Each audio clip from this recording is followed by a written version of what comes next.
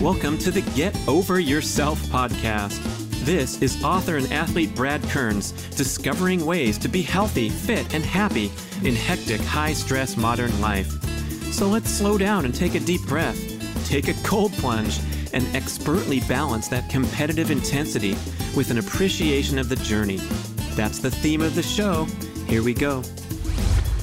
The Get Over Yourself podcast is brought to you by Almost Heaven, beautiful compact home use sauna kits, ancestral supplements, grass-fed organ meats in a capsule, DNA Fit, genetic testing for custom diet and exercise recommendations, Integro Health, high-potency liquid probiotic called Flourish, Organifi, organic powdered superfoods, delicious green, gold, and red powders, Wild Idea Buffalo, sustainable, grass-fed, beyond organic, real ketones, clean burning ketones for athletic performance and fat loss.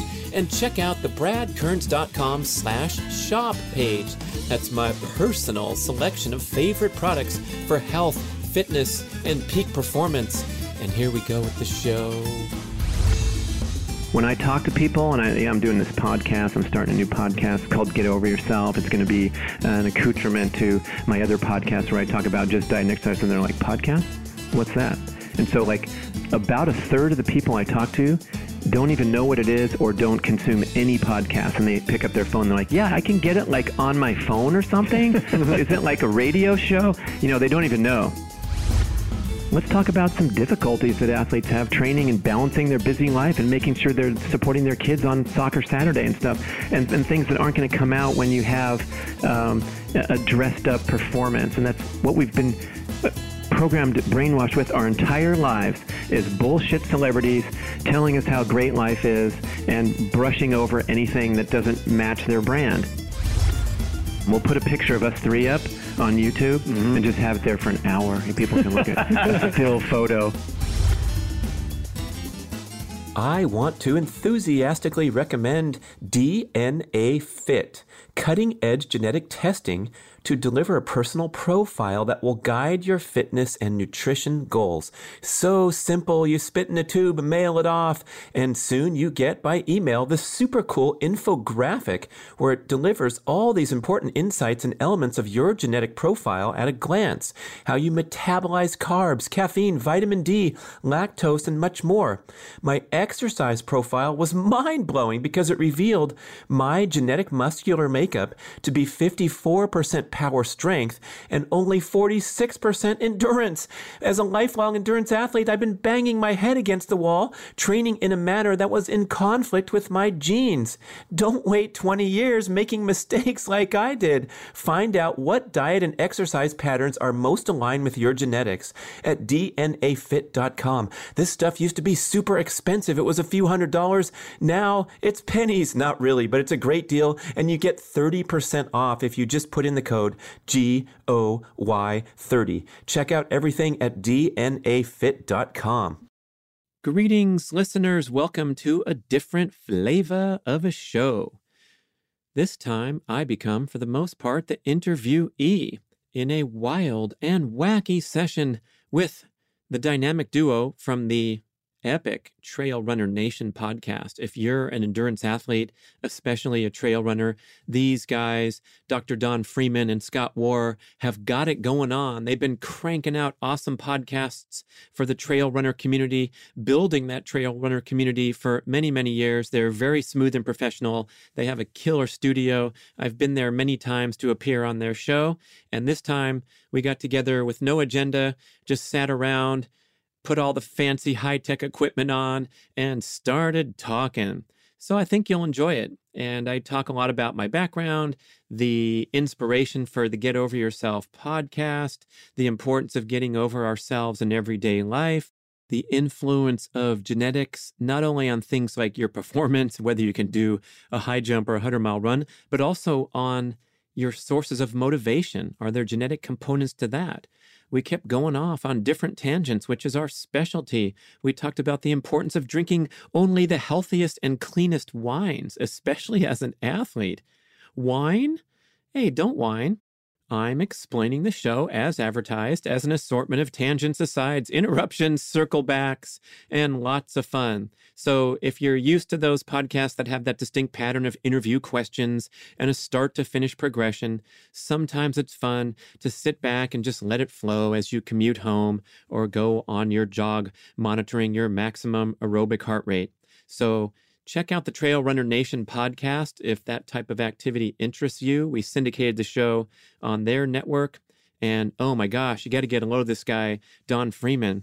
After the show, he headed out to the French Alps to compete in a 6-day ultra marathon run, 225 miles with 90,000 feet of vertical elevation gain over the high altitude trails traversing Les Alpes. Yeah, these ultra running folks are an amazing breed.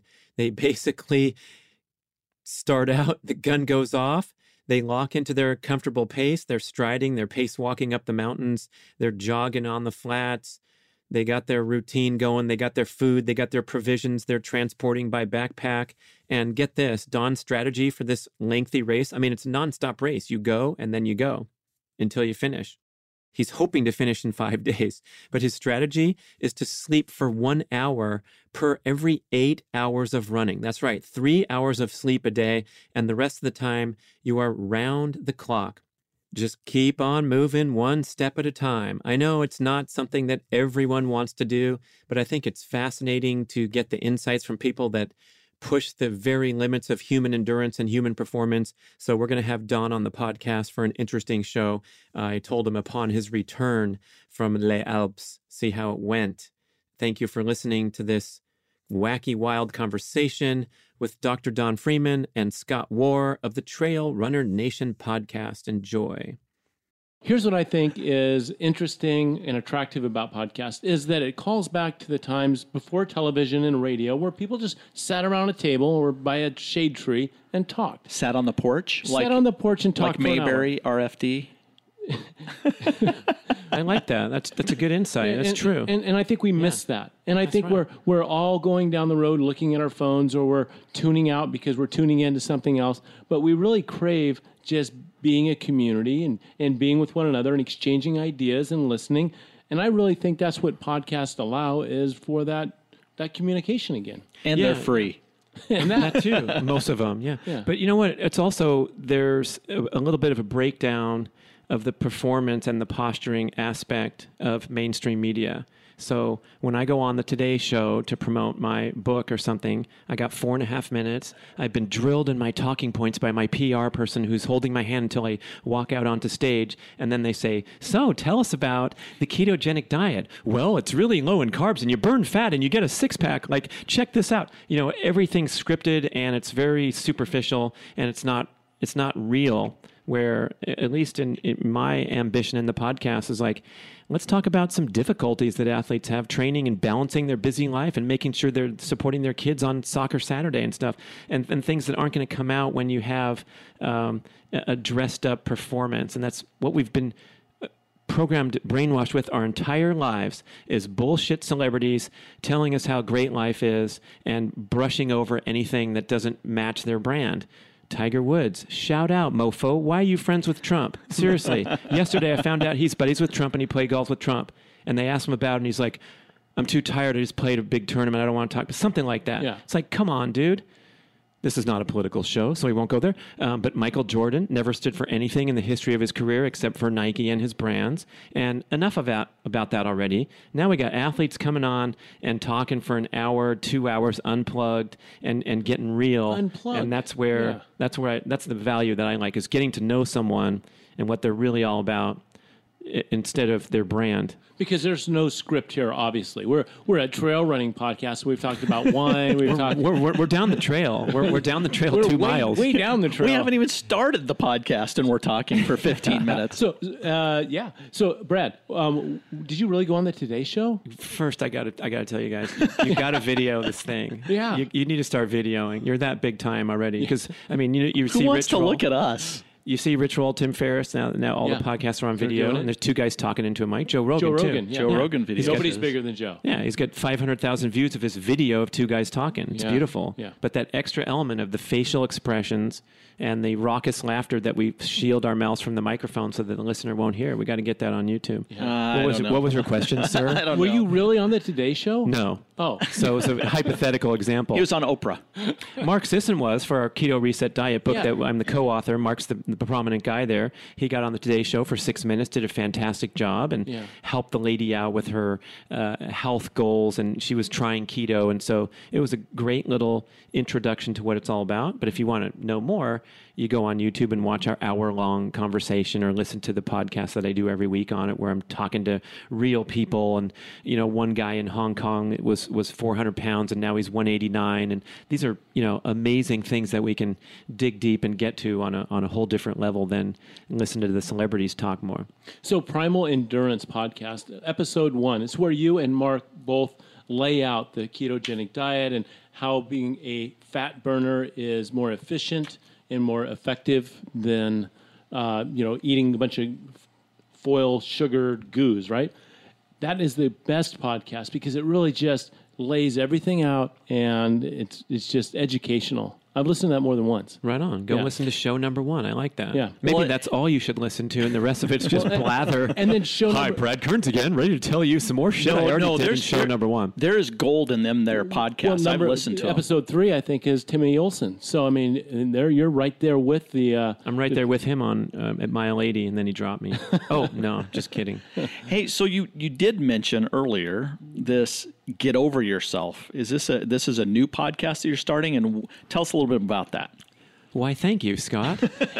You're now on the Today Show. You have 4 minutes. Can I have my piece of paper back that I scratched over, held a big sign in front of your face? Ask me about Get Over Yourself. I have it in my show notes right here. Go. Here we go. And we'll be right back after a commercial. Hey, why did you pick the name Get Over Your... Because you could have picked any name you wanted. You picked that name. Oh, thank you. Yeah. I have to give credit to my man, Eddie the Ashcan man, former Ironman triathlete, listening to the show in Newport Beach. And he was a star quarterback in high school. And he was trying to win the game for his team, Rio Americano, throwing touchdown passes to his brother all the time. And he was coming from behind and about to do this triumphant victory, and he threw a pick 6. So for you trail runners that don't know football, he threw a pass to the wrong color shirt. That guy caught it and ran to the opposite end zone for a touchdown. So he lost the game for his team. He was crushed. He was devastated. He couldn't sleep. He woke up in the middle of the night and started practicing throwing the ball through the tire, just like old times, and then hitting the canvas backdrop, dropping to the ground. That's Rocky Balboa stuff. It's Rocky Balboa stuff. Middle of the night, right? Yeah. He's just, working through his disappointment, his anger, and trying to get better. And so you hear this repeating thud sound against the backdrop in the middle of the night. And so his father comes out, who was a longtime football coach, a star in his own right back in the day. And he opens up the door and he gave like the best piece of fatherly advice that you could ever imagine in that situation. And if you can guess, at that time, when here's this kid, seemingly doing everything that would touch your heart as a parent, that he's trying so hard and he wants to be so good that he's throwing passes, and his dad comes out on the porch and says, Ed, get over yourself. Wise father. It's a little risky, right? But the father knew at that time what the kid needed to get back into that proper quarterback champion competitor mindset was to get over yourself. You threw a pick 6. You tried hard. Come back the next game. If he kept talking, he would have said, look, man, so what? You threw a pick 6. You tried. Get back up. Practices tomorrow. Practices Monday morning. Get ready to bring the heat, and don't be afraid to throw those passes down the middle, because that's the quarterback mindset that's necessary. You can't be apprehensive. You need to take risks to be successful. And once you fall on the trail and you trip over something and catch a toe, you can't be afraid to continue to go down the trail after you pick yourself up. Or take it out hard, right? Like Rich Hanna going out and blowing doors off the Western States 100 course and coming up to mile 90 and having his kidneys shut down and being airlifted to Roseville Hospital. But it's like, that dude went for it, man, and he was on record pace, and he made it to mile 90, and most people would, come and give him his condolences that he failed because he failed to cross the finish line and break the record. But it's like, No way, man. That dude flew 90 miles across the Sierra, and he gave all his body had, and he got airlifted out. I'd be giving him a standing ovation when the helicopter took off from 49 Crossing, you know? Anyway. Rich Hanna is such a legend around here, certainly. He's a guy who is stronger than his body, his mind, and his competitive intensity. Yeah. I've often wondered that if we could somehow take, say my brain and put it in you, what kind of athlete would you be? How limiting is my own brain to performance? Or vice versa. If I could have your world championship, third in the world professional triathlete brain in my head, what could I do with this body? Where is my weak point? Yeah. Body or mind? I don't know. And if you could somehow exchange them, it would be interesting to find out what's holding what back. Well, does that make sense? What's his name? Jordan Peele did that in the movie, right? Help me. Get Out. Movie? Did you see the movie Get Out? It was nominated for Academy Awards. No, what year? This last year. Don doesn't watch movies. I'm not against movies. He still hasn't seen Star Wars. No, I haven't. I'm not against movies. Neither did I. I never got into that stuff. I didn't want to watch it. You guys are both losers. Yeah. Sorry. Sorry. So what do you fans. get over yourself, Brad? Yeah. So that's a new podcast, Scott. It's funny how you work that in there. Hey, listeners, don't worry. I'm taking notes. I will answer the question in due time. But this is a super interesting and important thing to reflect on. And I thought about it a long time. Like, what part of talent is, and he's a genetically gifted trail runner. Right. He's got really long limbs, and his calf muscles are lean and sinewy, and his heart pumps a lot of blood, and he's got a high VO2 max. They tested him at UC Davis. Yeah. What about the brain? And I feel like more and more that brain could be the real genetic gift of those people that are champions in any sport, especially golf or something, where how do you sink a 4-foot putt? Is it by practicing 1,000 hours? Not necessarily. Talk to Christopher Smith in Eugene, Oregon, my speed golf guru, about context specificity in practice and how practicing does not necessarily translate to the competitive arena. So what is it about that champion? And then in your example, like, what if you transplanted your brain with someone like Rich Hanna, who refuses to give up until, He probably wouldn't even sign up for the race if he had my brain. Well, I mean, look, man, you ran 200 miles nonstop, right? How many hours? A few times. Yeah. Well, is that your longest? I mean, your longest 240. So if you were sitting next to somebody on an airplane and they asked you, like, what's your proudest accomplishment? Would you say that you ran 240 freaking miles? No, I probably would just overlook it because I wouldn't want to. It's raising my children to be young people of great character. Exactly it. He would say, I made it to my flight on time. That's a good. I didn't miss the flight. Good pop off. But you have that brain and that will to compete that's in the 1/10 of 1 percentile of the planet, and that this physical work that you perform to run that far is. There was a discussion about this recently with the leading professional cyclists and triathletes of the day, that arguably they've performed more work than any human in the history of humanity, because work is mass times force, right? So if you're pedaling a bicycle at 250 watts and you're training for the tour and you're going 700 miles a week, that amount of work that you perform is not even close to being approximated by our hunter-gatherer ancestors, nor our industrial revolution workers that work 14 hours a day. Not even close. Wow. In terms of pure work. Right. So you're training and competing these races and doing a 240-mile event is one of the highest human performances in the history of humanity of 2.5 million years to go that far in one day. Pheidippides ran 26 miles and collapsed and died, right? So you went 10 times that. So there's something going on in there that, that's a tremendous gift, or something that you've developed and honed by whatever repeated exposure to challenges. I don't know. So let's get back to this new podcast. What kind of things are you talking about on Get Over Yourself? What is the theme?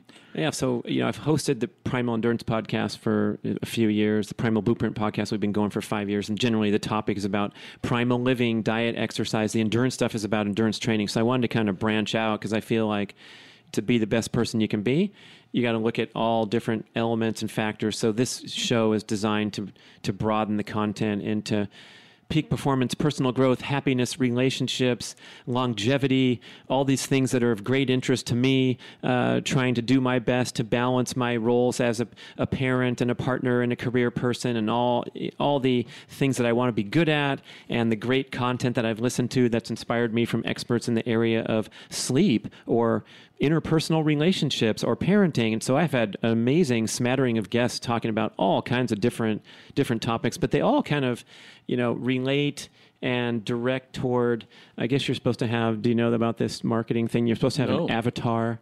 You're supposed to have your listenership avatar, like your ideal person or your envisioned target audience. So I'm envisioning a guy in a yellow sweatsuit who's like trying to not take himself too seriously. And so that the Eddie Boy story is great. I had to get that out there. But also, it's a great goal to work together on. I'm working every day on getting over myself, not taking myself too seriously, but just going for it and competing as hard as I can, not fearing failure, not caring what people who are judgmental think of me, just do my best and honor my own values and my own belief system and try to make a contribution to the planet and all those high ideal goals. But it requires getting over yourself. And today we're kind of drifting in that direction of the social media and the posturing and the performing where and the consumption and the affluence and all these things that are impure influences that are throwing people off and making them in many ways feel not good enough, inferior to the celebrity or the person who's, the wealthiest person among all your friend group or whatever. We're always kind of feeling insignificant and just not at peace with who we are and where we are today at this moment. So that's the long answer of why I titled the show that way. Do you think that in this day and age where we have more social media, and I would even make the stretch of saying that a lot of that social media is biased or fake? No one goes out and posts a photo of them tripping on the trail with blood and mud all over them.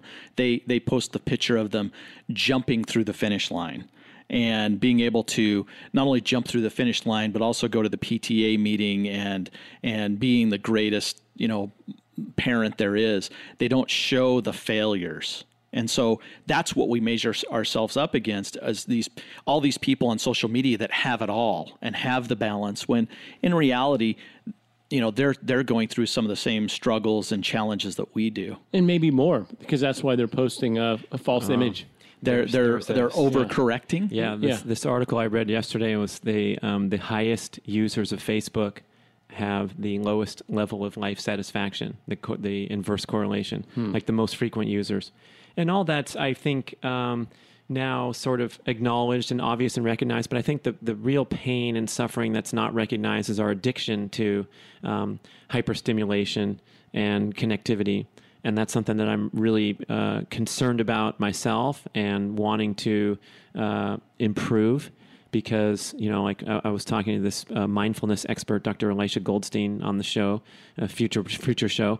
And, I was remembering how I turned off all my notifications on my phone. So I don't even have a texting. I got nothing, man. I'm just like, I'm not going to be a slave to that thing. Is that why you didn't answer?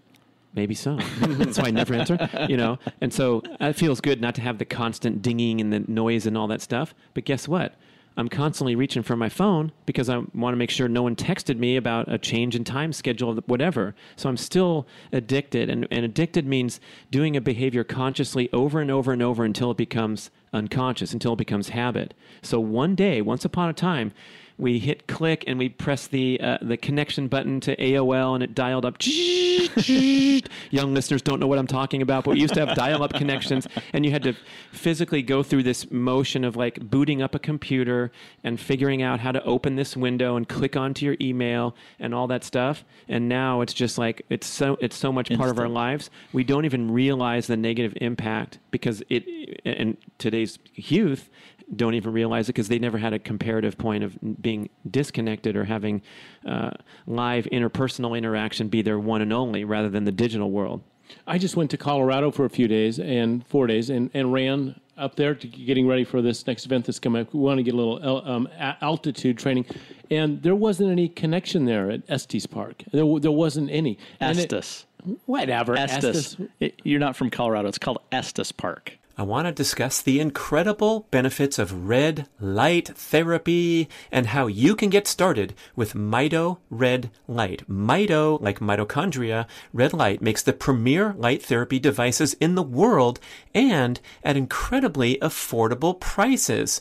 I stand in front of my Mito Pro 1500 unit every morning, carefully exposing my eyeballs, other important balls, and my entire body to special wavelengths of red and near infrared light. When I tell people about my daily devotion to red light therapy, they typically ask, does this stuff really work? And the answer is yes, and there are thousands of studies supporting its effectiveness. Here's how. It's called photobiomodulation, where specific wavelengths of red and near-infrared light, red's visible, near-infrared is not visible, that's why it looks like only half of your panel's working.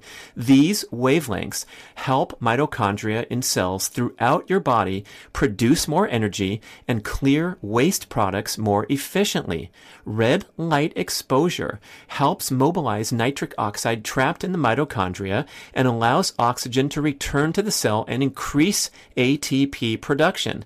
The benefits are proven again and again for skin health, muscle recovery, joint pain, and numerous inflammatory conditions. Red light therapy is also beneficial for circadian rhythm alignment, because we generally get far too little direct sunlight and too much indoor blue light from screens and light bulbs at the wrong times. You don't hear much about this benefit of red light therapy, but when I turn on those lights, first thing in the morning, as soon as I wake up, I walk across the hall, I stand in front of the panels, and I feel instantly awake and energized. And believe me, there's a lot of days where Mr. Health Guy here wakes up feeling a little groggy and a little whiny, like I don't want to get up now and get into my morning exercise routine. But when I stand in front of the lights, in 1 minute, I swear I feel wide awake. I get all that grogginess out naturally. It's super powerful, super effective, besides all the healing and the cellular benefits.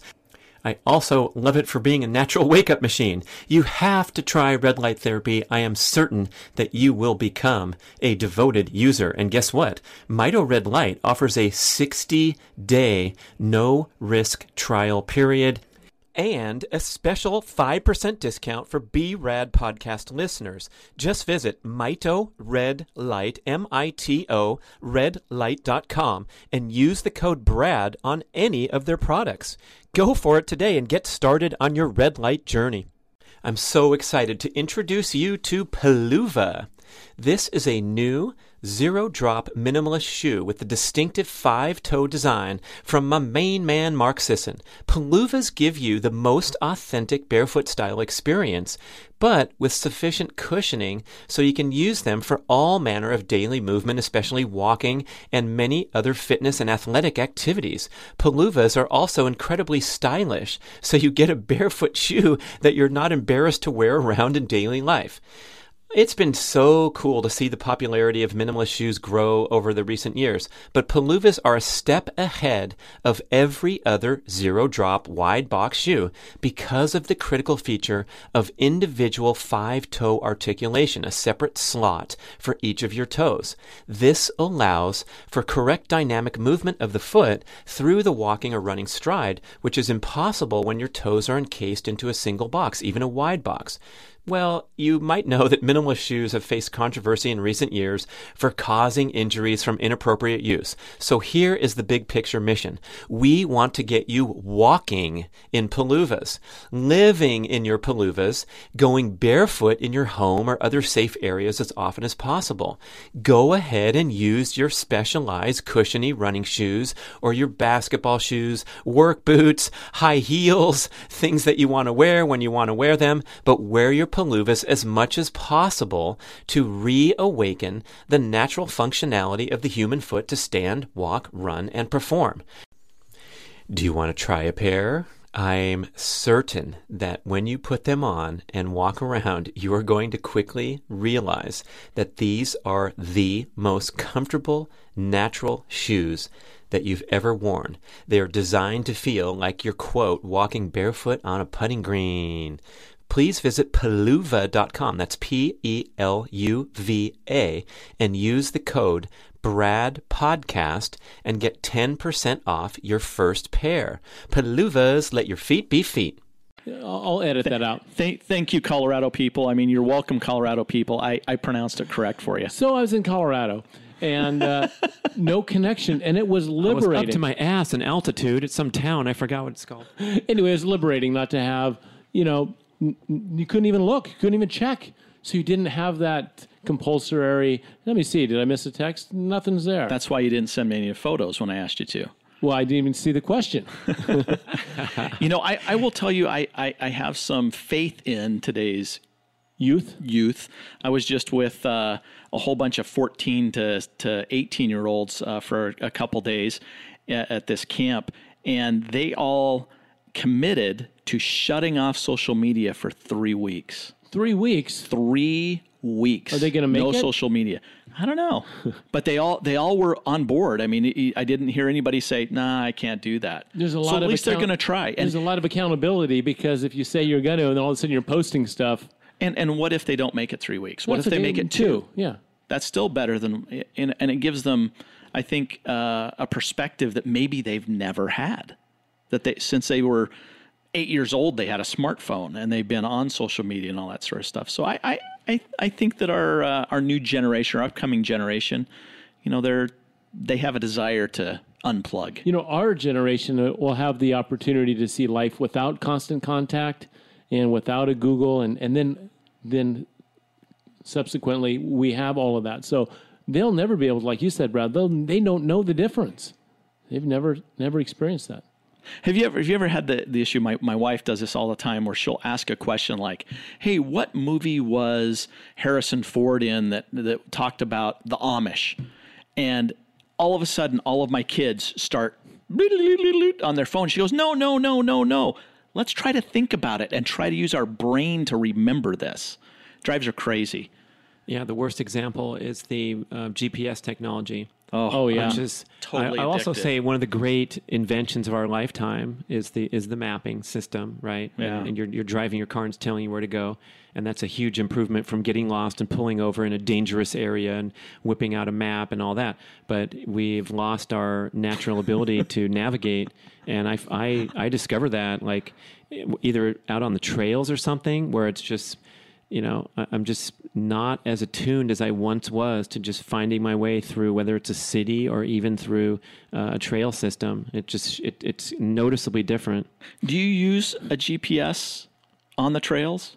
Oh my gosh, no! I'm so dated with my technology. I mean, I quit racing professionally in 1995, and we had the heart rate monitor. And thank gosh, that was the greatest innovation ever to, identify the level of effort you're putting out in a quantifiable way, how hard you're working with all variables being considered, including humid. And people are writing into the Primal Endurance show like, it's getting really hot here in Georgia in the summer, and I'm running much slower. Can I raise my heart rate up? My MAF training heart rate? I'm like, no. You run slower and you walk and jog or wherever you're at, whatever the conditions are. Same with Estes Park, is that what you said? Estes. What did I call it? Estes. I don't know what you called it. Well, it was wrong. Clearly. It's like Zions in Utah. It's not Zions. It's what is it? Zion. Yeah. Zion. Yeah. So the GPS on the trail at those 200-mile races, Candace, the race director, has the entire course on a file. So you just pick up an app for free, and then you upload the GPX file on there, and you can see in real time where you are at any point. You just blow it up, and you can see your little icon, and you can see if you're traveling towards the next aid station, away from it, if you're off the trail, if you go 20 feet to get back on the trail. It's a real safety issue. That's fantastic. And it runs on airplane mode once you have downloaded the map, and it's connected to satellite, but you don't need cell coverage to do it. And it runs on the airplane mode, which means battery life is huge. So what a great asset. If you're out there in the middle of a dark mountain and you're not sure where you are, you can have some confidence by opening that app up, spreading it open, and looking and seeing exactly where you are. It's good stuff. Did you use it much? Yeah, we used it at times, and there was times there was one part of the course that was kind of vandalized, and we were all looked like, it was in the beginning of the race, and it was at Tahoe, and we all looked like we were standing around in one spot, all with our maps out, trying to figure out what was going on. Well, I was going to say, the reason why I asked the question is I'm addicted. In fact, on the way to the podcast, I was coming from a couple hours away out in the North Bay, and I know how to get from that place to Don's office where we're recording the podcast. Studio G. I know how to get here, but I put it in my GPS. It's nice to know the estimated time of arrival. Yeah, but I think one of the things I like about trail running is I'm going by memory. I'm out at the trails that I've learned by following my mentors out there on the trail, and I'm not using any kind of GPS. I mean, I'm using GPS to keep track of what's happening, but I'm not using it to guide me. And I think that's probably the only time I don't. Yeah, nice break. Yeah, I think I've lost. I never really had any. I mean, sense of direction is not a strength for me. I mean, it's not good. But I think I've even become worse relying on the mapping programs. I mean, I don't think I can find my way out of a tunnel. I was explaining to my son the other day that before GPS, we used something called the Thomas Guide. Oh, yeah. For those of you in the U.S., you would know what a Thomas Guide is. Outside the U.S., I don't know if they had that, but it was a giant phone book-looking thing that had varying degrees of resolution for maps. So it would have, like, for example, Northern California, and then it would dial you in to get down to street level. And that's what we had. I think I had like 5 or 6 Thomas guides in my vehicle at any given time. Spiral bound. Yes, spiral bound. Correct page. Fabulous. Yep. I wonder, those poor guys, they had a good run for 100 years because on the front, the logo said since 1913 or whatever. But and dead now. Gone now. Dead yeah, now. Sorry, Thomas Guide. Thank you, Thomas Guide. With the day planner. That thing's gone too. Yeah. Palm Pilot. Yeah. No, the day planner. Yeah. What was that? The Covey, Franklin Covey and all that. Yeah. Now, some people still prefer those. I mean, even like these big shots, you'd see those entrepreneur tip articles, and they like the moleskin thing. They like something in writing. I'm trying to go 100% digital in my life personally, because paperwork and visuals like that, I think, increase your stress level when you're trying to be productive. But then you have your screen, which it can also accomplish the same thing with too many windows open. And some of these stats, we change windows 37 times per hour. We interact with 37 different windows on a computer, the average office worker, and we switch our attention to a disparate task every 3 minutes. So we basically have 3 minutes of sustained focus, typically when we're just going through a routine day. So Get Over Yourself, new podcast, pretty diverse, all kinds of topics and subjects, not just athletics. Wine. Yeah, that's right. Sleep. Wine. Sleep is one that you've done or will be doing, or is it on? I haven't done one specifically about sleep, but it's been. But you did one with an author. Maybe it was on Primal Endurance. Tell me where that one is, because I listened to that one because it's very important to me. I always like to speak about sleep, even though that's one of my weaknesses. Is that so? It's one of your weaknesses. Yeah. Wow. Well, unless I'm racing, then it is my strength, because you can sleep along the trail in the long runs, right? So I'm good at that. So my best trail running asset is the ability to sleep. Unfortunately, it doesn't make you finish the ability fast. to skip sleep, you mean? No, to sleep. I mean, I can pull off the side of a trail and knock out 20 minutes real easy. So does that mean you're sleep deprived in daily life or something? No. I just don't. I think I try to, like most of us, try to push too much into every single day. There's a lot of things that I want to do, want to accomplish, and I know that if I committed to sleep, that I would get more done with a smaller amount of time because I'd be more productive. I'd have a higher output, more efficient. So just because I sleep, say, 6 hours, and if I had slept 8, I would get more done with 2 less hours, if that made sense. I'll draw a map. Completely makes sense. We'll put it in the notes. Yeah, go look at a Thomas Guide map. Yeah.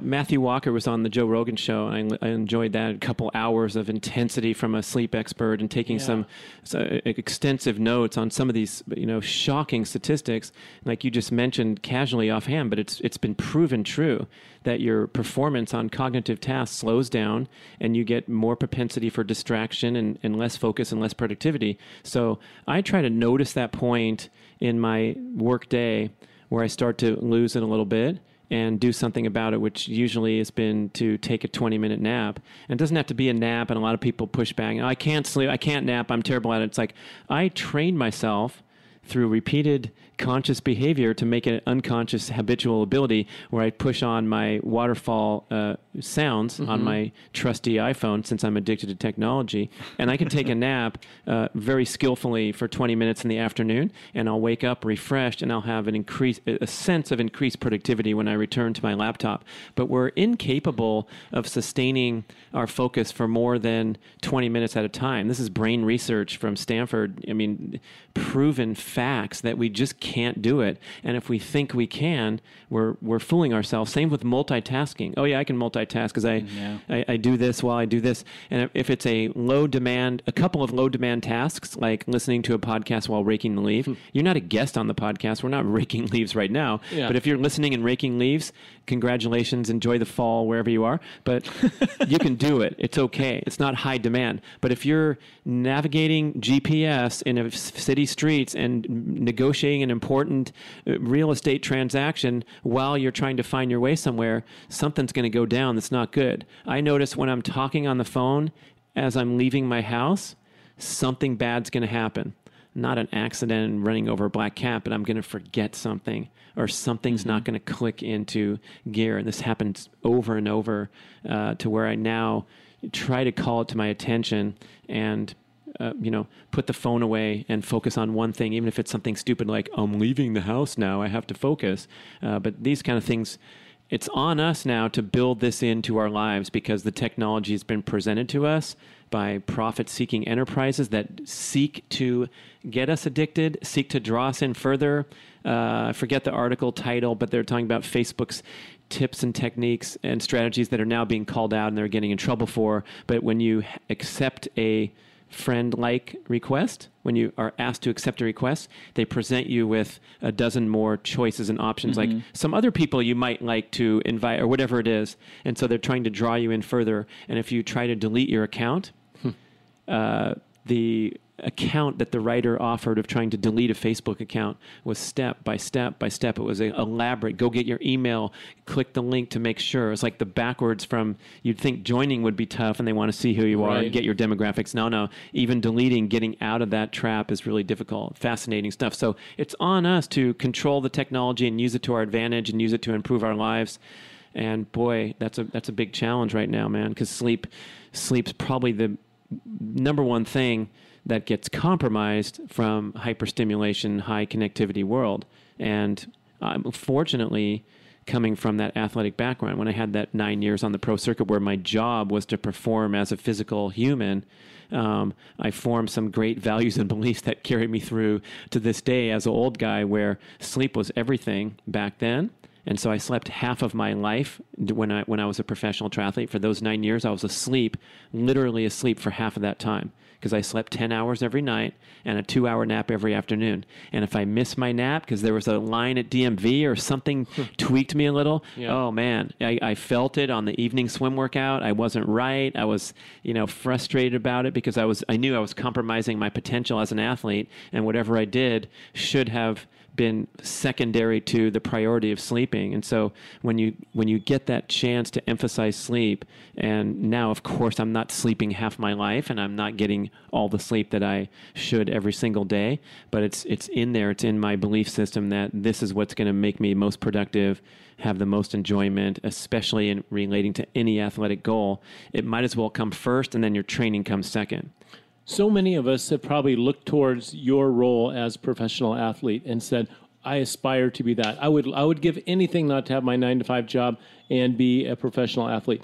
What was it like to be a professional athlete? Is it as grand as it appears from us looking through the window and seeing you as a professional athlete? Did you see the original Arthur movie with Dudley Moore? No. Did you see it? Yeah. So classic. Don doesn't watch can't believe movies. you didn't see that. It's not that I'm against But him. I mean, Arthur, Yeah. He was asked in the movie, what's it like to have all that money? He said, feels great. Yeah, I should watch that. Feels great. Is that a new movie to come out this year? Well, Russell Brand remake of Arthur was also outstanding. I mean, I Russell never did Brand see that killed it. What a funny guy, man. Yeah. But Arthur Dudley Moore, I mean, that was one of the top 10 movies of all time. Oh, I missed it. Okay, so Are we still talking about sleep? No. He asked another question. Oh, okay. Because I have a topic that Circle we need to back. talk Circle before back. we We're end, gonna and we're write getting that close. down. Yeah, sleep is big, man. Okay. All right. So, is it as what was awesome? it that's like? right. Is it as awesome it as like? it appears? For me, it was a dream come true, right? Yeah. Because I was a kid, I wanted to be a professional quarterback, and I was on the all-star team in flag football at the height of. I can connect those dots. Yeah. What am I in ninth grade? 10th grade was high school in LA, not ninth grade. So we started high school in 10th grade, and in ninth grade, I was the all-star quarterback at 5 feet. And I think 84 or 94 pounds. But I could throw, I could hit the receiver. And I'm like, I'm going to be a star quarterback in high school and maybe go to the NFL. You know. And then I went to the first day of high school, and the team's coming out already padded up, having done their summer hell week. I didn't know anything about it, And I walked down there, and the coach is like, "What do you want, kid?" And I'm like, I want to know where I'm your new quarterback. I want to know where the cross country team meeting is. And he said, down the stairs, down to the lower field, and you'll see the group. I'm like, okay, thanks. No, because I saw the size of the players walking by.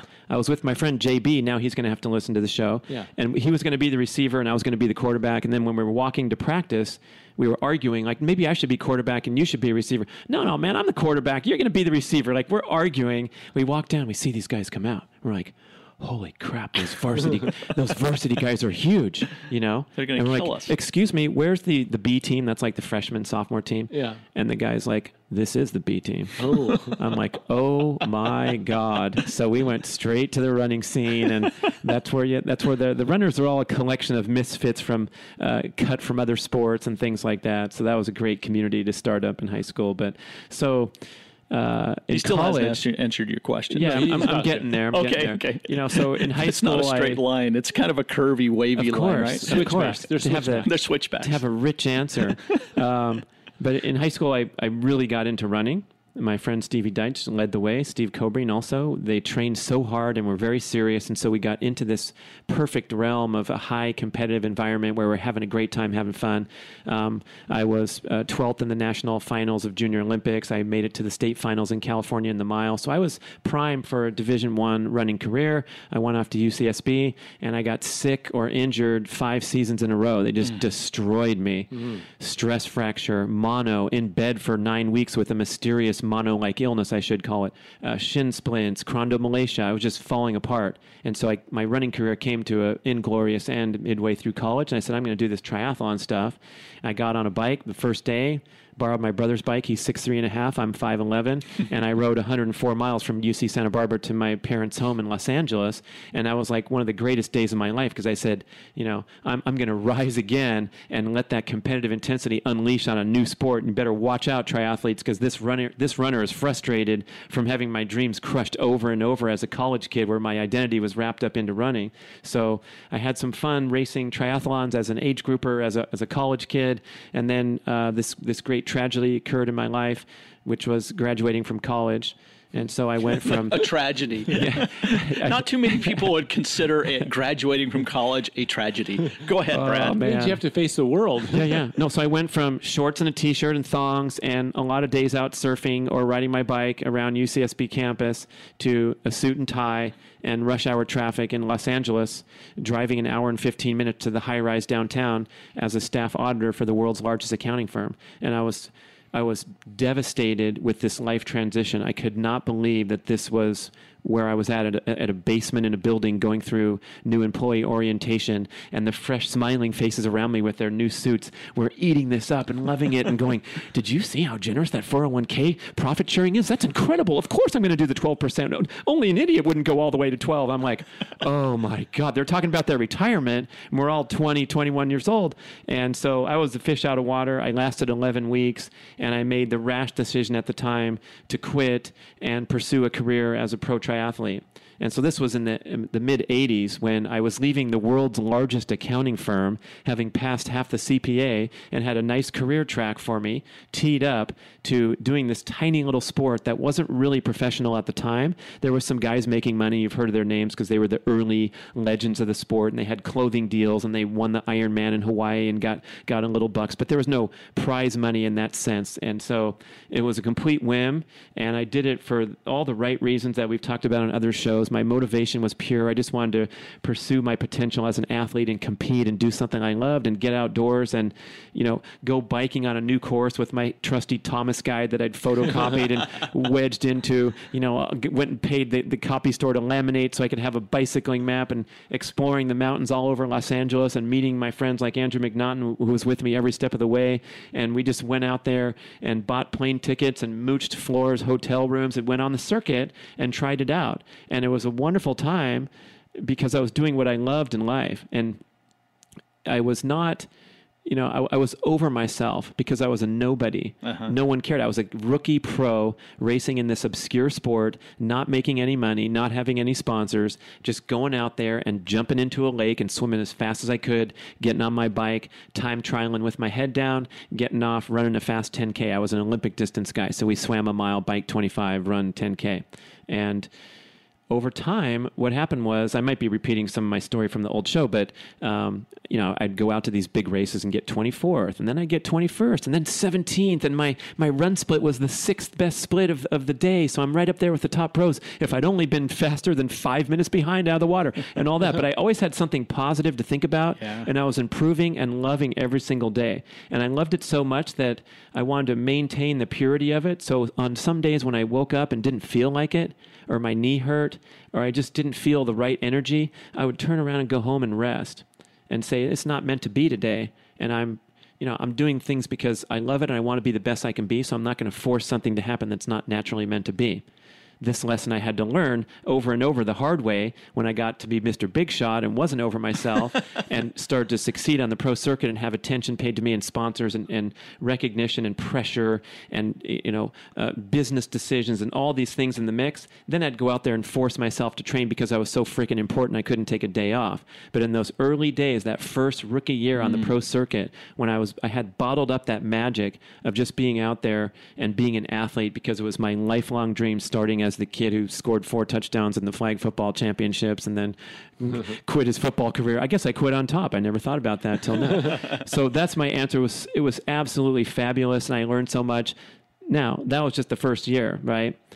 The 9-year journey was a tremendous ordeal of struggle and setbacks and failure and second guessing and, having to come to terms with, here's my peers who also had college degrees and went on to advanced degrees and were making a name for themselves in the real world. And I'm in my bathing suit running around and trying to reconcile whether this was a worthwhile use of my time in my life. And now looking back, if you got young listener here, man, go for it. Whatever it is. Like my son's like, yeah, I want to live in Barcelona and watch the soccer team there, the greatest soccer team, and hang out in the coffee shop and have a slower life than here with all the high speed and the technology and do some writing or whatever. I don't know. And I'm like, that sounds like a fabulous goal. There's enough high-performing lawyers and accountants and doctors on the planet. We don't need another one. You can get over yourself and do something that, means something to you instead. And so at the end of that first year, as listeners to Trail Runner Nation might know from my previous appearance here, I upset the top guys in the world in this big race, and no one knew who I was, and it was the most extraordinary, come from nowhere, also ran guy, underdog, and coming in. So all of a sudden, in 1 second, I went from a nobody to a guy who had just beat the best guys in the world.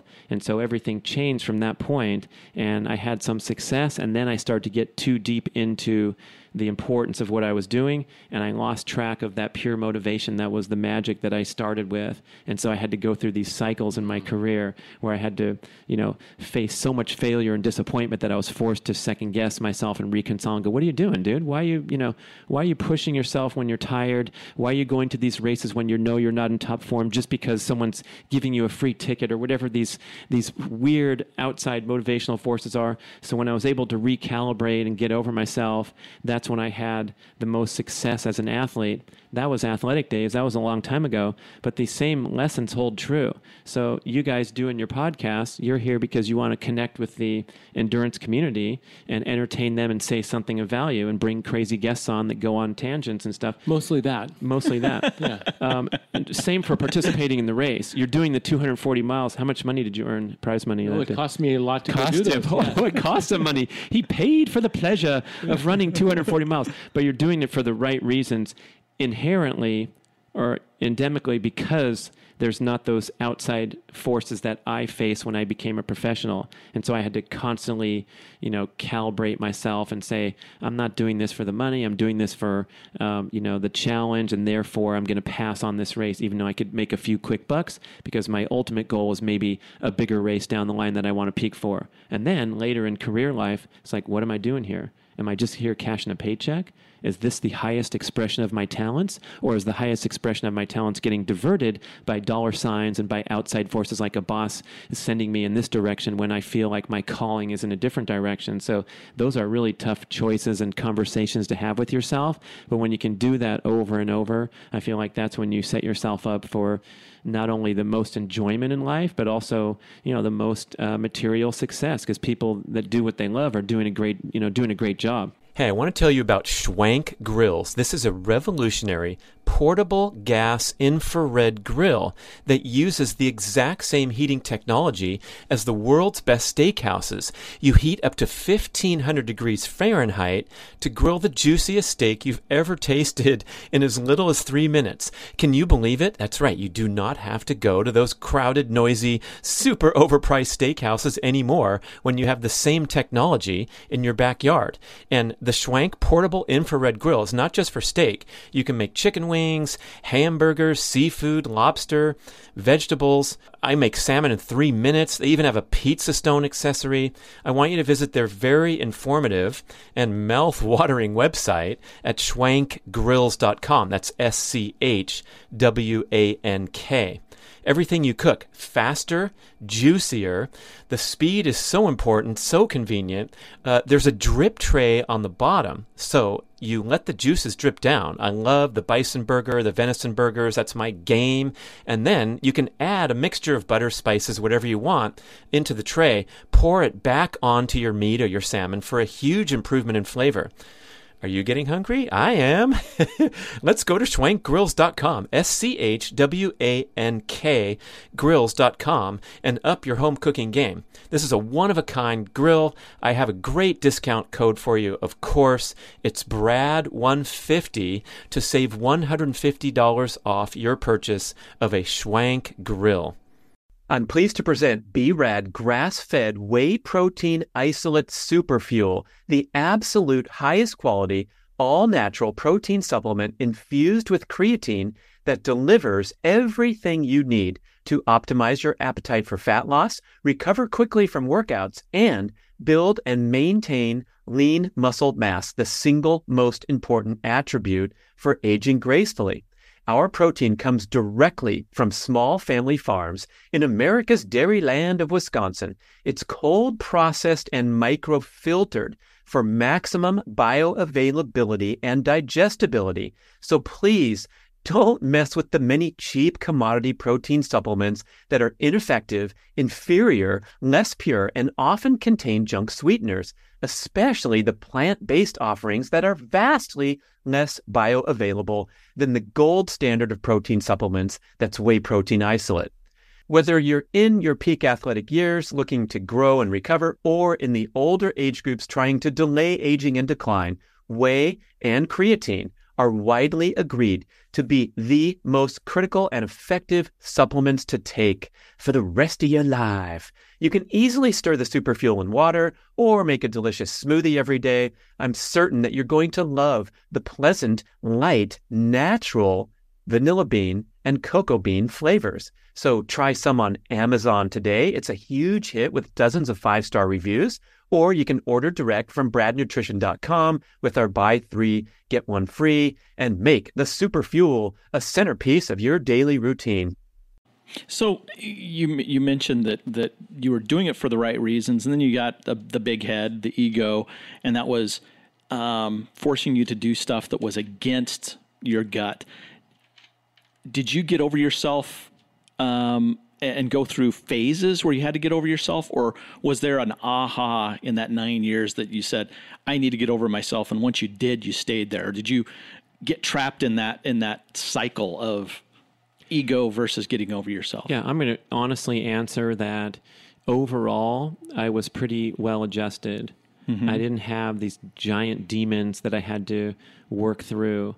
And so I most of the time had a pretty cool head on, and I was able to get constantly, you get constant feedback as an athlete that you're not the hottest shit on the planet because you win one race and then you get 17th the next time, or something bad happens, like you make a wrong turn because you don't have the fancy GPS app that keeps you online, or you crash or something.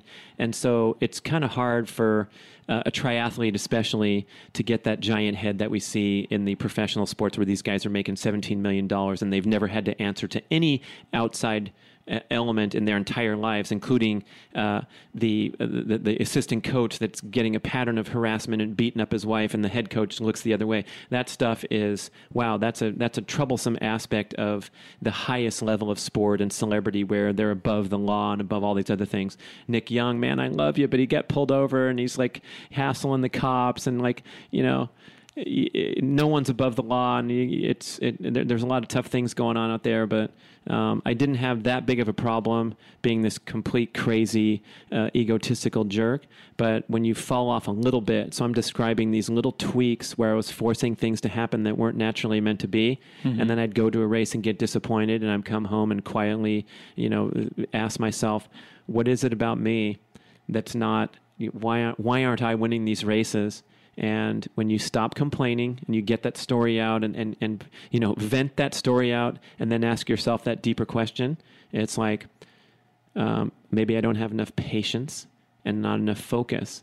And when I don't have enough patience and focus, that's when I make the bad decisions. Thanks to Doc G in Atlanta, Georgia now. So another listener. So we're going to have at least 10 listeners on the show. That'll double our normal audience. He would do neuro-emotional anti-sabotage technique on me, the muscle, nerve, and reflex testing to identify stored emotional memories that affect your current mindset or behavior patterns. And so he would uncover these things that impatience and focus were my struggles. And I had to settle down and, you know, do the hard work necessary to succeed rather than trying to take a shortcut, which was my propensity and my personality type.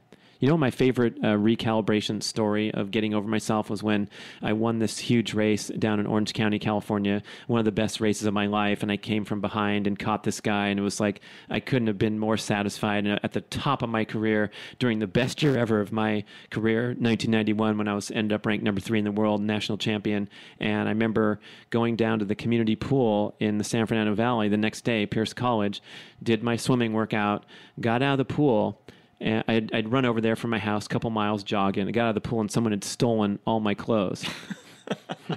But wait, don't you know who I am? I won the race yesterday. My picture's in the Los Angeles Times this morning on my parents' table and tables of millions of other Los Angeles residents. I guess they didn't recognize me. So I got out of this pool and I had to run 2.25 miles home on a busy street, Winnetka Avenue, if you're from the Valley, crossing Ventura Boulevard, a massive boulevard, and I'm wearing a Speedo and goggles on my head, jogging along. I would have held the goggles in my hand, Brad. I mean, the shame, you know, but it was, I'll never forget it because it kind of, you know, the balance between the previous day when I'm getting mobbed with athletes congratulating me and the media interviewing me, and I'm sitting here and 12 people are listening to me talk. I mean, it was like, you know, a big deal. It was so exciting. It was great. And then the next day I'm jogging on the street and people are looking at me, the students. You know, I'm running from the middle of campus through a junior college campus in a Speedo and then onto the busy street and off to the home, and you come home with your tail between your legs. It's good for you sometimes. Now, that's why I feel so comfortable wearing that awful yellow tracksuit. Nowadays, TMZ would have caught you, saw some pictures, and had you all over social media. The fall of the great Brad Kearns. Now, Scott, you have a hard stop, but I have a couple more questions for Brad. Is that all right? It depends on how long his answers are. No, I know you have a call or a meeting. So if you have to bolt in the middle of this answer. Okay, then we'll see how it goes. Okay. So it sounds like get over yourself is something you practice today in your life. You're instilling that in your son. You say, go to Barcelona, enjoy, have fun, live vicariously, just be you and enjoy it. Don't look at some contrived definition of success. What's success for you? And go do that. It sounds like you're doing that in your decisions today. This new podcast, the way you express your thoughts and putting it out there for all to consume that are interested. And where you've gone to being a high jumper to a speed golfer. And I mean, you've reinvented yourself many, many times. That's true. Now, to answer your first question, probably some people would disagree since I'm showing off like crazy. If you look at my new website, bradkearns.com, and I got my pictures of breaking the Guinness World Record in speed golf, and here's my high jumping video, and here's my this, and here's my Get that. over yourself, Brad. Calling all this attention to myself. So I'm trying to be good-natured about it, and that's why my logo is this goofy guy jumping over a high jump bar upside down where it says, get over yourself, because I'm not trying to be snotty or don't take this message wrong. So I'm trying to have a lot of fun. Yeah, I'm calling attention to what I'm doing, and I'd love you to watch my high jump video or my speed golf video, but I've been through, I've been through a long journey in the competitive arena, especially, and I can honestly say, like the aspects that humble you when you're out there running for 240 miles, or when you're out there racing on the circuit for 9 years and seeing your dreams taken away from you over and over by other athletes. Pretty soon, you got to smile and say, "Hey, if this is what's meant to be for me, this is what's meant to be. I'm doing my best, and I'm enjoying myself just because I'm doing my best, and I'm putting it all out there." Johnny Wooden, Pyramid of Success, the top level of the pyramid is self-satisfaction from knowing that you gave the best effort you possibly could. Didn't say winning or anything like that, just the self-satisfaction from giving the best effort. So I'm doing that with the podcast. If people think I'm full of myself instead of over myself, that's fine, because maybe it'll be a lesson when they're typing the message and getting out that anger and wondering where that anger is coming from. So whatever, man, that's my answer. I forgot the other question. Oh, this is important. I want to comment because, I finished racing 23 years ago, and now I'm, old guy, 53. But I think it's really important for the duration of your life to have some compelling competitive goals, whatever that is. If it's ballroom dancing, it doesn't have to be sports. In my case, it is. So I've transitioned over to like pursuing this world record for the fastest single hole of golf ever played. It's an official Guinness World Record. I have a whole podcast show where I talk for an hour about it because it was such a fun thing for me to do. How long did it take you to do? I did a 500-yard hole. That's the rule. It has to be a minimum length of 500. So that's a par 5. It's a long hole. And I did it in 1:38. And so if you look on my website, there's a nice video on YouTube of me ripping through this hole and making a birdie while running full speed and only using one club. So it was like the most incredible clutch performance of my life, because it was like magic touched me, where I hit these 4 perfect shots, including putting with a 3-wood, chipping with a 3-wood, hitting the first 2 shots with a 3-wood. That's fine. I'm hitting as far as I can. I'm up by the green. And then I had to practice these delicate shots with the wrong club over and over for months. And it all came through on this one day. I actually broke the record twice, once in Sacramento, once in LA. But I had these great peak performance experiences where it's no big deal. There's not 1,000. I didn't make money. There wasn't, it wasn't like winning a race on the pro circuit. But for me, it was exactly like winning a race on the pro circuit, because it was that special satisfaction of doing something that I had a, compelling goal to pursue. I did a methodical approach. I tried my hardest. My family and friends were supporting me there because for a Guinness record attempt, you have to have like 12 people there to film it, time it, still photograph it, official witnesses, all this paperwork to submit. So it was like a lot of pressure on me, because it wasn't just me out there, with a stopwatch, going for this record privately. It was like an orchestrated event. So I had to plug that. But that's a good thing that you brought up. That's whatever we're doing, whatever we're going for, to have a little edge to your life rather than sitting back and watching NFL on Sundays. Sorry, NFL. Your sport is too violent. We need to remove it from our culture quickly, hopefully in the next 10 years. But if you're just a spectator the rest of your life, just because back in the day you played high school basketball, that's not good enough. There's better inside that you can come out and find something fun to do. And it could be something as simple as doing your longest trail run, going from a 10K to a half marathon, whatever it is. It's a fantastic opportunity to better yourself. I have one quick question on the world record. Is there a rule that you have to do par or less? You said it was a birdie. Yeah. Could you double bogey and still win it? Yeah, but here's the thing. Okay. And you'll read my blog post about it in my show. Do you know what a double bogey is, Freeman? Yes. Okay. A lot of strokes. Even one extra stroke like takes a pick 6. Yeah, it's bad news. So like the idea in your mind that you're hockey pucking and just whapping the ball, the ball, it's going to be slower than some guy who's making a birdie, because it takes so much time to stop, set up, hit the shot. But I got a bogey in Sacramento. I hit a couple bad shots, but they were straight. And so they didn't interrupt me more than 1 second or something. So it was only 2 seconds slower with the 6 in Sacramento than with this 4. But when you get down to, racing through these holes, you got to hit the ball straight. You got to hit it in front of the hole. And I hope that there's some more attention to this record and guys are going to go for it around the world. I'm getting, reports through the Facebook Speed Golf group like, that's awesome. I'm going to try that. So it's just a fun little offshoot of the regular sport of speed golf. I need to watch the video. I need to go to bradcurtains.com and watch it'll the light video. you up, man. It'll light you up. Which shoes do you wear? Do you wear golf shoes or do you wear a set of track shoes? I wore these custom Nike spikes, these prototypes that Christopher Smith gave me, the greatest speed golf player of all time, my guru in Eugene, Oregon. He got them from Nike because they're testing out a speed golf shoe. So those things help my performance a little bit. But you got to hit the ball straight and knock the putt in. Now, the last topic that I really did want to talk to Brad about, one of the reasons that I wanted to talk to you today is about, Julie Fingar and I, we go way back, and you've been her mentor for a long time, and subsequently some of her knowledge that you gave her has filtered down to me. And so we often talk, what would BK do? He would say, take it easy, rest, get over yourself. You don't need to be out there every single day pushing and breaking yourself. Have confidence in your preparation. Feel good about what you've done, and don't think you need every single workout to be a 10 for you to perform well on race day. To give yourself that permission to have a bad day, and don't let it define you. Yeah, that's well said. I mean, that right there, if every runner can internalize that, they would be way ahead of the game. And I think we have to, like I was trying to describe when I was a racing athlete, like ask those hard questions like, what am I doing out here? And what's my purpose?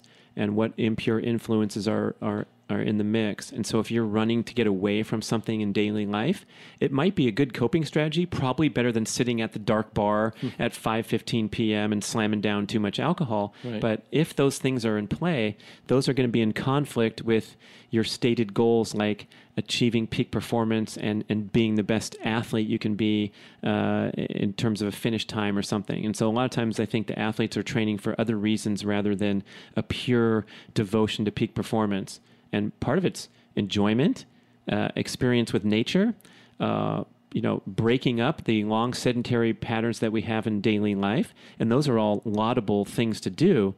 But when it comes to that, I'd say slow the F down so that you're not stressing your body, because the biggest problem in endurance is the overstress patterns that endurance athletes engage in the name of preparing for this crazy challenging event, that the 24-hour or the 100-mile or the 50K, where we feel a sense of anxiety, insecurity, all those human emotions that come up for us when we imagine what's going to happen on November 4th when the gun goes off. So we better get our butt in gear here in August. Mm-hmm. And that sometimes can be an unhealthy approach, an unhealthy mindset, where it's better to relax, trust the process of fitness to happen in its natural and in due time, and never force something to happen that's not meant to be. So take what your body gives you every day and nothing more, and pay attention to those signs.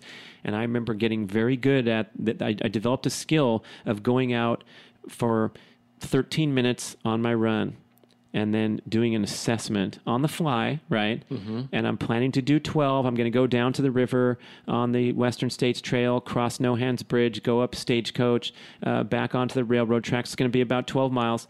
And at the 12-minute mark of my 12-mile run, I'd go, I'm not feeling it today. I'm just not feeling it. Turn around. The voice inside me is saying, turn around and go home. And to develop the ability to listen to that voice and go back when it wasn't the right day was a tremendous benefit to my career. On the flip side, because I know that doesn't sound as fun as doing that 12. Sure. You got to expand your horizons, man. And Johnny G did that for me, the great fitness celebrity that invented the spinning indoor cycling program. He was a finisher of the Race Across America, the nonstop bicycle race. He rode from coast to coast in 10 days. Absolutely phenomenal. That's 300 miles a day on a bike. Almost nonstop, a few hours of sleep here and there. But he expanded my horizons of what a long ride really meant, because we thought that 100 miles on the bike was a long ride.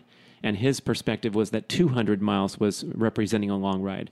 And so he'd take me out there and we'd keep going. and going until my brain had to, reset.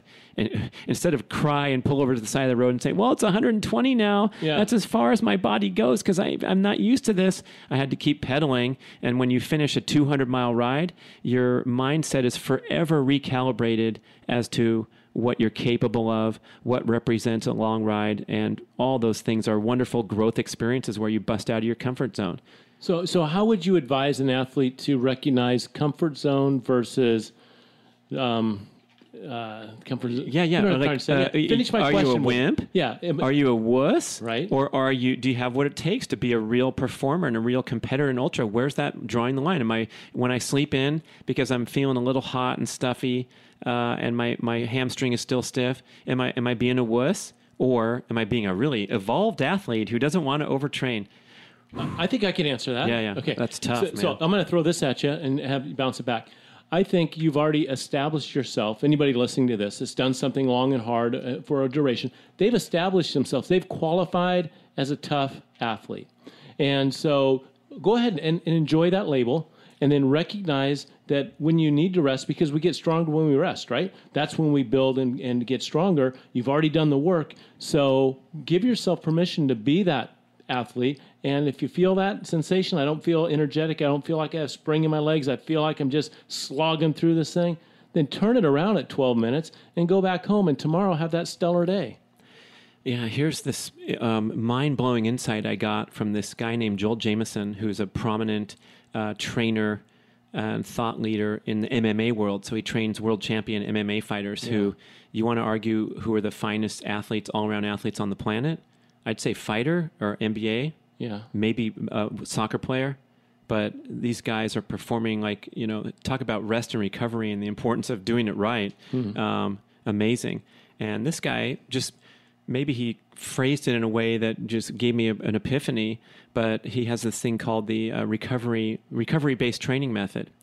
And so the concept that you have a pie chart of how much energy you have to devote to in a week. You have 168 hours, and you have a certain amount of energy output that you're capable of.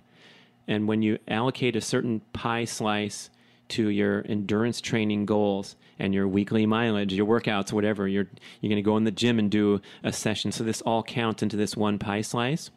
You also need to allocate a pie slice to recovery and restoration. In other words, recovery requires energy in and of itself. It takes energy. It takes cellular energy to refresh the sodium potassium pumps in your brain neurons so that you can think. So when you stop thinking and rest and take a nap, you're still using up energy during the nap to refresh and recalibrate. When you stop running and start slamming the recovery potions and lotions and smoothies and whatnot, your body is restocking glycogen, rebuilding broken down muscle tissue. All these repair processes are taking place. They require energy. And I never thought about that in that context. I was always train. And then when you're tired, you go rest and you sit on the couch and you watch a movie. And then you're a really smart athlete. It's like, that's fine. But you have to understand on a different dimension now that sitting on the couch, you are burning up energy in that recovery state. It's not a free pass, or it's not independent from a pie slice where you're like, okay, work 40 to 50 hours a week, trail running 12 to 14 hours a week, volunteering at the church Sunday basketball league 3 hours a week. Recovery is a pie slice in and of itself. That part blew my mind when I started thinking about it. I'm rehashing the conversation going, holy crap, I've never thought about it that way. And then to add that on, to mess with your mind a little further, the harder you train, the bigger the recovery pie slice needs to be. Yeah. Right? Yeah. If you train harder, you need to sleep more. If you train less, you actually end up burning more energy during the day in daily life. And so they have this thing called the constrained model of energy expenditure, and it's derived from studies of the Hadza hunter-gatherers in Tanzania. And they found that these active, busy hunter-gatherer folks burn around the same amount of calories as an average working Joe in a modern world. And it's because the more you train, let's say, the less calories you burn at rest, and the more lazier you are in general. So the ultra running community, putting in those big mileage, these are the people that slum for the closest parking spot at Costco instead of walk, or they walk their dog a block instead of 7 blocks, like the elderly person on the next street that is out there every night doing the whole circuit of the neighborhood. And that was a mind blower for me, because I remember being an athlete and being either horizontal or near horizontal or training. There was no in between. I wasn't like, on a whim walking my dog for a mile in the evening, because we'd ran 8 in the morning. You know what I mean? Mm-hmm. I used to drive to my mailbox. It was 0.6 of a mile from my house. Not bicycle, drive every day, because at the end of the day, I was too tired because I'd ridden 84 miles that day. Why should I bike another 1.2? Or if I'd run a long run. But now we realize that no matter how hard we train, we make up for it, and we have this constrained amount of energy that we expend each day. So the insight there is that harder training, more rest. And rest not defined as watching a movie on the couch, but sleeping? No, the rest, watching a movie on the couch is fine. Okay. And toning it down, like being a lazy ass at work and driving around the corner to the sushi buffet or whatever. But we have to take into consideration that if we maybe led a more generally active lifestyle where we did 20 air squats every time we were going to go to the water cooler and did some stretches and got into the stand-up desk scene rather than the sitting thing, and when we're on the subway we can do some air squats again, or add in more general activity during daily life, we're going to be a fitter athlete, and we're not going to be as high a risk of overtraining from just training and then sitting on our butts and having our muscles atrophy and all those things. But the insight that rest inside your body when you're resting, all kinds of stuff's at work, costing you energy. It's an energy expenditure. Yeah. Yeah, got it. Yeah. So when you put more hours of training in, that other piece of the pie grows as well. And you can't ignore that. You've got to be aware of it. Well, here's what happens, according to Joel, is that every athlete compromises the recovery slice of pie. I made up the slice of pie thing. Yeah. They just train too hard, and then what's going to happen is injury, illness, breakdown, burnout, hormonal problems, all the things that we think are normal. Kelly Starrett's work, the Ready to Run, his book, and I think it was 80% or 60% of runners get hurt every year, right? Overuse injury. And the overuse injury generally suggests that you weren't devoting enough time to rest and recovery. Possibly your flexibility, mobility efforts are also deficient. Starrett says that you should spend 15 minutes of every exercise hour doing flexibility, mobility drills. Let's say like holding a deep squat for more than 30 seconds, or doing the lunges and the mini lunges and things that I do after at the end of every single run. I spend about 5 minutes doing drills. And the drills are pretty tough, hamstring kickouts and things that I'll get, breathing hard, and they're strenuous, but they're kind of keeping me resilient and preventing injury because I do them all the time rather than just do the run and then go sit in a chair. Brad Kearns, thank you so much. Always fun. And for Scott, too, who had to leave to make commerce happen. Thank you, Scott. Get Over Yourself, the new podcast. So your list of podcasts now, Primal Endurance, yes? Get Over Yourself, and? The Primal Blueprint, we have a show about keto every week. So, yeah, I'm doing a lot of podcasts, man. Yeah. Just like you guys. How many shows do you guys do? We're just one, just this one. Yeah. I mean, and a week. How often? One a week? One a week, and yeah. we're committed to that. And we've got about 400 episodes out there now. And we just love talking to people. That's really what it's about, right? I mean, Scott and I have often said if it was just he and I, we'd have been done at, episode 1.5. We would have just stopped and looked at each other, and that would have been it. But it's great people like you that come on, and all the other guests that you can see on that lineup. It's just wonderful to sit and talk for an hour and 24 minutes, Brad. Just killing it. Just talking about stuff, and all of it very interesting. So thank you for teaching me and teaching the rest of the folks that listened. And best of luck on Get Over Yourself. I'm going to listen to it. I listened to your other one. I'm going to listen to that one too. Here's the music. Dun, dun, dun, dun, dun, dun, dun, Is that your music? That's my music. You'll know. The listener will get excited how well I did that. Thank you for listening to the show. We would love your feedback at getoveryourselfpodcast@gmail.com. And we would also love if you could leave a rating and a review on iTunes or wherever you listen to podcasts. I know it's a hassle. You have to go to desktop iTunes, click on the tab that says ratings and reviews, and then click to rate the show anywhere from 5 to 5 stars. And it really helps spread the word so more people can find the show and get over themselves because they need to. Thanks for doing it. This is Brad. I want to tell you about my life-changing acquisition of a personal home-use sauna. I have a 6x6 barrel sauna in my backyard, ready-made heat therapy, a fabulous unit from Almost Heaven. Check out their website. You can very affordably order your own sauna for installation in your backyard or garage and have a sauna experience, the fabulous health benefits accruing from exposure to hot temperatures. Get that sweat going. These are beautiful traditional dry barrel saunas where you splash the water on the rocks, go in there and relax. It's become a social centerpiece at my home. People traveling from far and wide to come check out the barrel sauna, turn the dial or set the timer and walk in to 200 degrees in the Caribbean seas. For some reason, people like to come to the sauna more than my cold tub. Go figure. Check out almostheaven.com and their beautiful natural wood designs, and pretty soon, surprisingly affordable, you will be in the home sauna business.